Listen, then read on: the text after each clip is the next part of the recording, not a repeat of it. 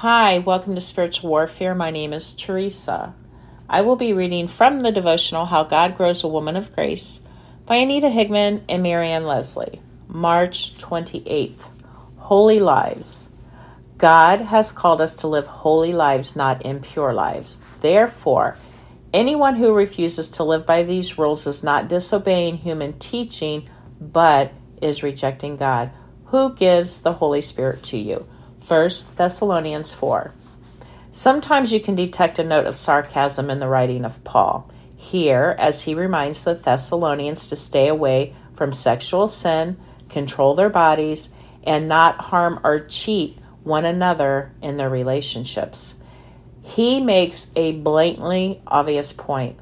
God has called us to live holy lives, not impure lives. God does not call us to lie just a little. He does not call us to gossip just on Tuesdays. He does not call us to lust every now and then. He does not call us to be mean and hateful once a month. He does not call us to mostly be kind. He does not call us to sometimes think of others before ourselves.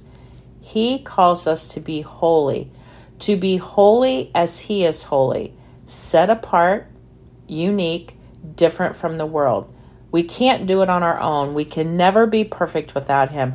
But with Him, ever and only with God, as amazing and difficult and frightening as it sometimes may seem, we can live holy, pure lives. It's a promise. Pray with me. Lord, make my heart want to be holy more than anything else. Amen.